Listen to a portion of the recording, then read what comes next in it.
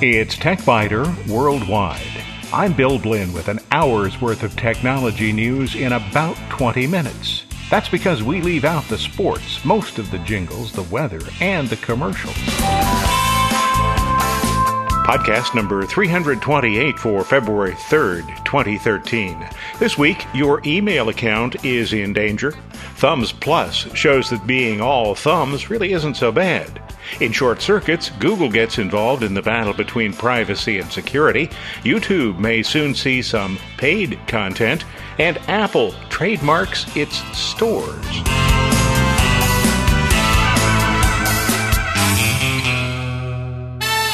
This is important. The thieves who use other people's email accounts to send spam seem to be making a concerted effort to use your email account, and mine, and everybody else's.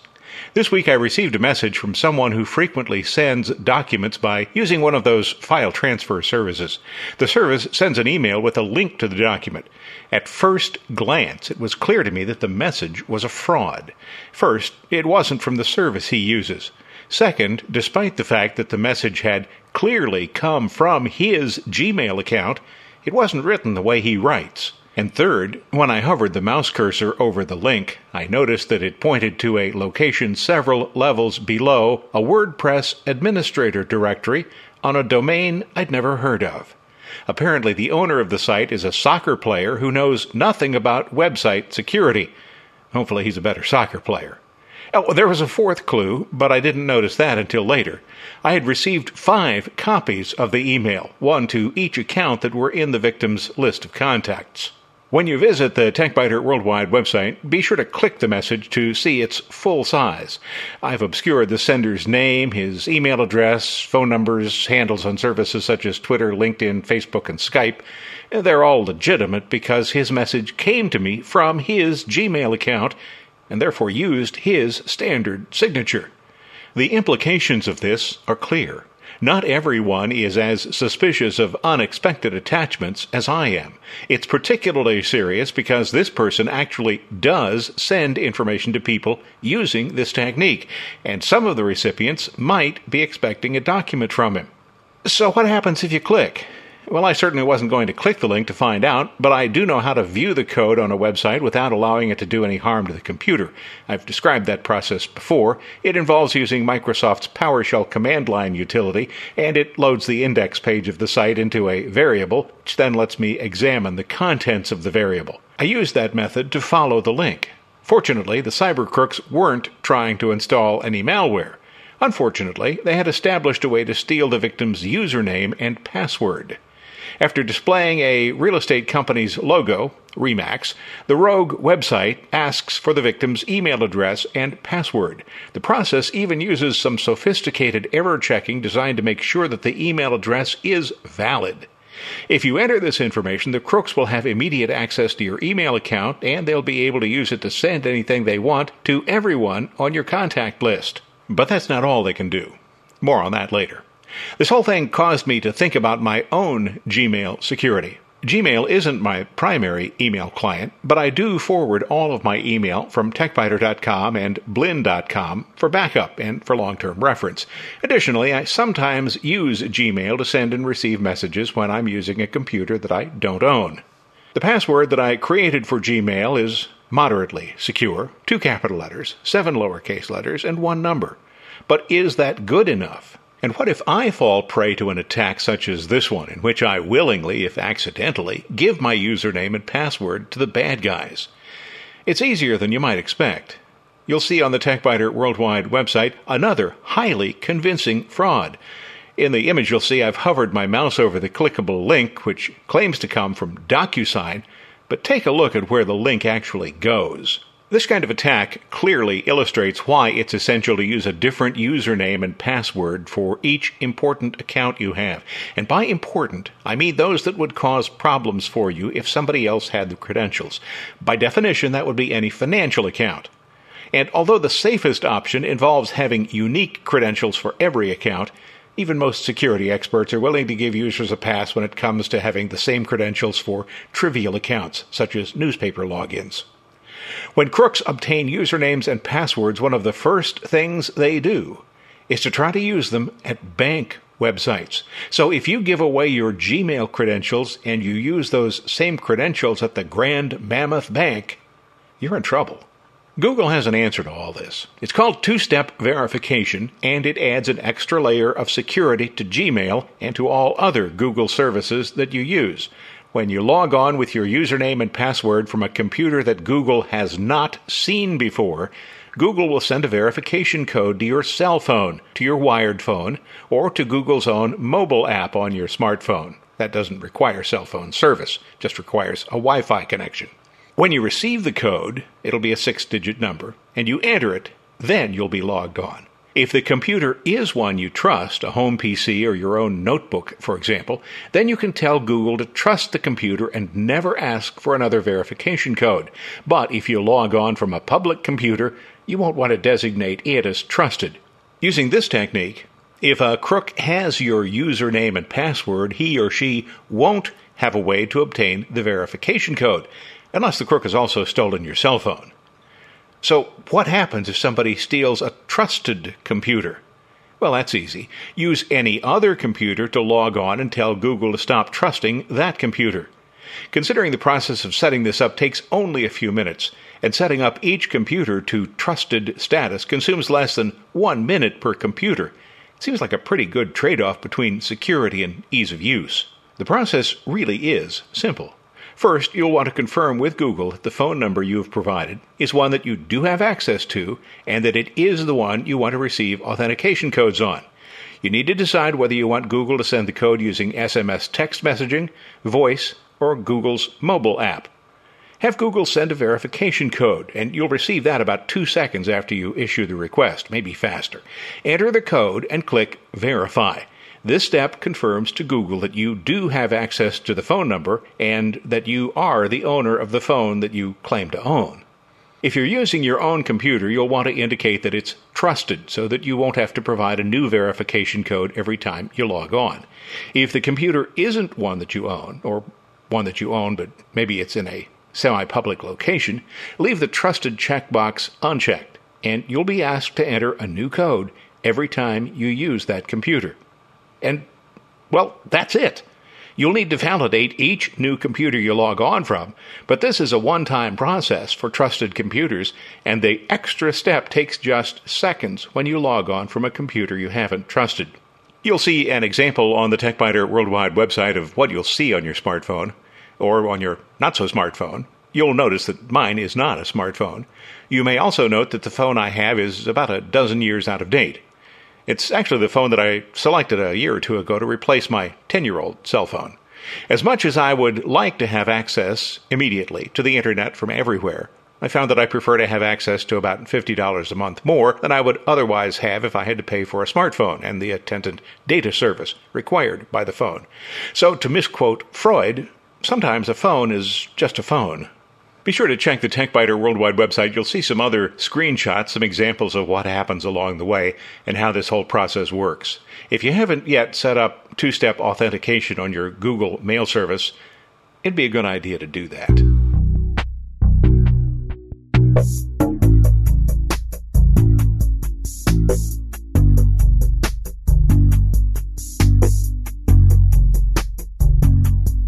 Thumbs Plus is a small application that plays a big part in TechBiter Worldwide every week. Nearly every image you see on the TechBiter Worldwide website has been touched by Thumbs Plus because it makes the process of creating 2 copies of each file, the small image is embedded in each report, and the larger image that appears when you click the smaller one, easy. The new version has some enhanced capabilities. Sirius Software, unlike a firm such as Adobe that has hundreds of developers who work in teams, seems to have just one developer. That makes it easy to maintain a constant vision, but it also makes the development process really slow. Both the current version, 9, and the previous version were in development for an extraordinarily long time, and version 8 was probably released before it should have been because the operation was always just a little quirky. Version 9 takes care of that, and it adds some useful features. At its center, Thumbs Plus is designed to manage a graphics library. You can have it scan individual directories or your entire disk drive or multiple disk drives to create a thumbnail view for every image it finds. Directories that contain images are highlighted so you'll know exactly which directories contain images. The feature I use the most is the ability to define a series of steps that will be performed on any number of selected images. The largest images I use on the TechBiter Worldwide site are 1,000 pixels wide, and the thumbnails that are included in articles are 300 pixels. In most cases, the original image is larger than 1,000 pixels, so each image must be processed twice, once for each size. Repetitive tasks such as this really wear on me, so I'm happy that Thumbs Plus offers a quick and easy solution. The two images always have similar names, for example, picture.jpg for the larger image and picture_sm.jpg for the smaller image. The automatic process uses the original PNG image's file name, converts the new images to JPEG, resizes them as needed, applies the _SM to the smaller image, and then stores the images in a staging directory where I can review them before moving them to the website development directory. An opportunity exists with each step for a human to make an error. Thumbs Plus does the same thing every time. The process wouldn't be at all tedious for a single image, but some of the weekly programs contain 20 or 30 images. Selecting all of them and running the processes, whether for 3 images or 30, takes just a few seconds. Thumbs Plus can acquire images directly from a camera or from a scanner, although not my scanner, which predates even Vista and has no drivers for Windows 7 or Windows 8. Thumbs Plus can edit images, convert them to other formats, create galleries, create thumbnails, and password protect images. You can create slideshows or select an image and set it as your desktop wallpaper. If you need a web page to display a catalog of your images, Thumbs Plus can do that too. A new feature allows Thumbs Plus to log into your Facebook account so that you can browse and update photo albums. Much of the application's functionality is controlled by Python, not the snake, a programming language that Sirius has exposed for users to modify. Facebook Access, for example, uses Python, and the developer plans to convert more of the program's features to Python. Users can create their own actions using Python, and the result could be a growing library of user-written functions. Thumbs Plus is not Photoshop, but it does include some basic editing tools such as red eye removal and the ability to rotate, flip, resize images or convert them to black and white or sepia. Bottom line is 4Cats, a good, solid program. Thumbs Plus is a really handy way to manage lots of images. If you're looking for basic photo organization and the ability to create web pages and sample sheets out of your images, Thumbs Plus is a good choice. You won't have the extensive set of features provided by Photoshop, but the learning process will be a lot easier and faster too. Thumbs Plus is the right tool for a lot of tasks. And if you'd like more information, you can visit the Thumbs Plus website. You'll find a link on the TechBiter Worldwide website.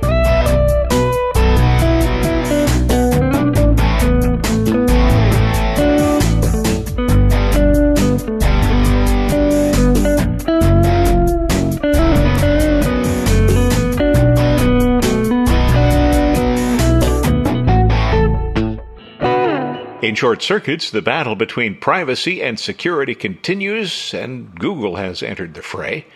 As the first step in what will be a push by Google to make it harder for law enforcement agencies to obtain from Google information about the users of the company's applications, Google has released a high-profile transparency report that explains the circumstances that must exist when Google gives investigators your information. The report by Google says there's been a steady increase in government requests for users' information.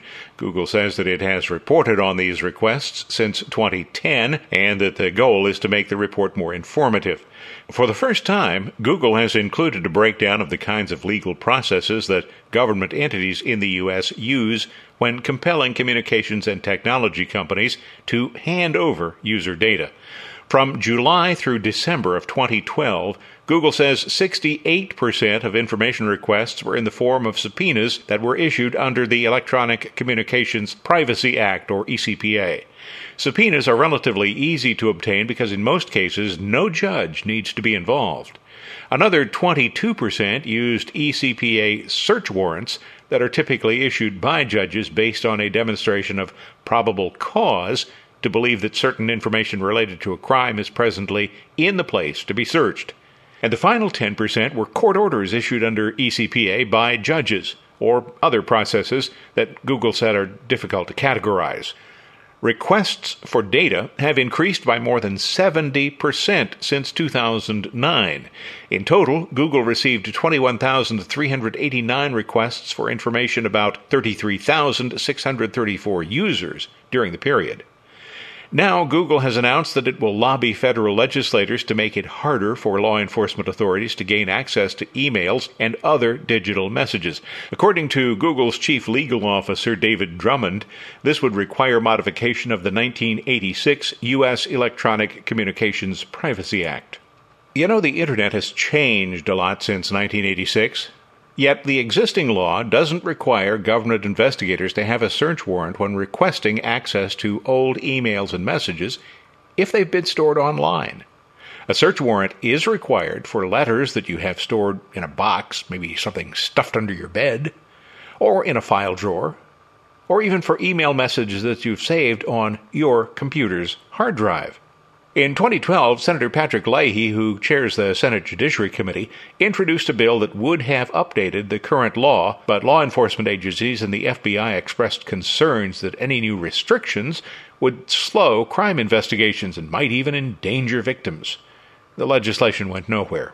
Leahy says the current law hasn't kept up with technology, and updating privacy laws is one of his top priorities for 2013.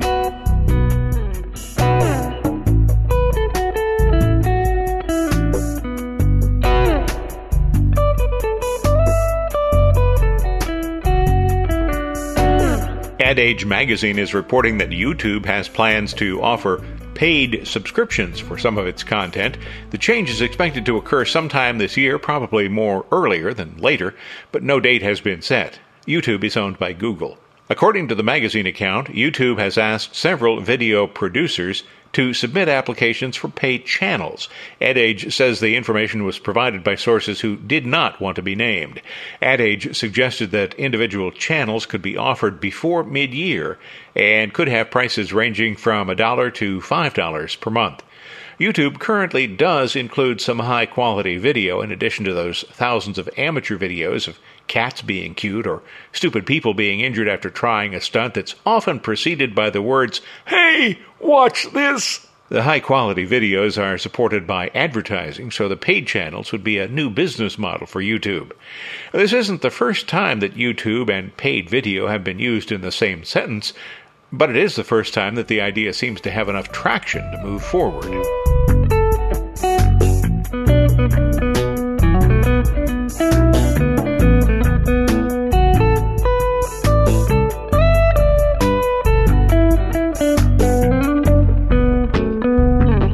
Apple has been granted a trademark on the design of its stores. So now anybody who wants to open a store that has a clear glass storefront surrounded by a paneled facade, particularly if the interior includes an oblong table with stools in front of video screens that have been flush mounted on the back wall, those folks are going to have to get clearance from Apple. Asking the U.S. Patent and Trademark Office for help is apparently Apple's response to a phony but authentic-looking Apple store in Kunming, China. When that store opened, the customers thought they were buying Apple products, and even the employees thought they were working for Apple. Since then, Chinese authorities have forced the store to close, and with it more than a dozen more that were selling Apple products, but without Apple's permission. In 2003, Apple received a patent on the glass staircases that are present in many Apple stores. You know, when I visited one of the Apple stores in New York City, I thought the glass stairs were simply a nod at the glass walkways that connect opposite sides of Grand Central Terminal. Well, anyway, Jobs was listed as the inventor of the glass staircase, even though the glass walkway predated him by decades. U.S. trademark rights don't extend outside the country, so Apple couldn't use approval by U.S. authorities to fight a competitor in China. Apple has about 250 retail stores around the United States. It operates stores in about a dozen other countries.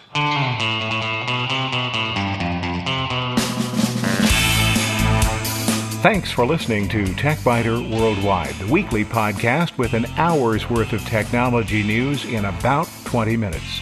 All music on TechBiter Worldwide is licensed under the Creative Commons, and information about performers is on the website www.techbiter.com. I'm Bill Blinn, and if you'd like, you can also send me a message from the website. Thanks for listening. I look forward to talking with you again in a week.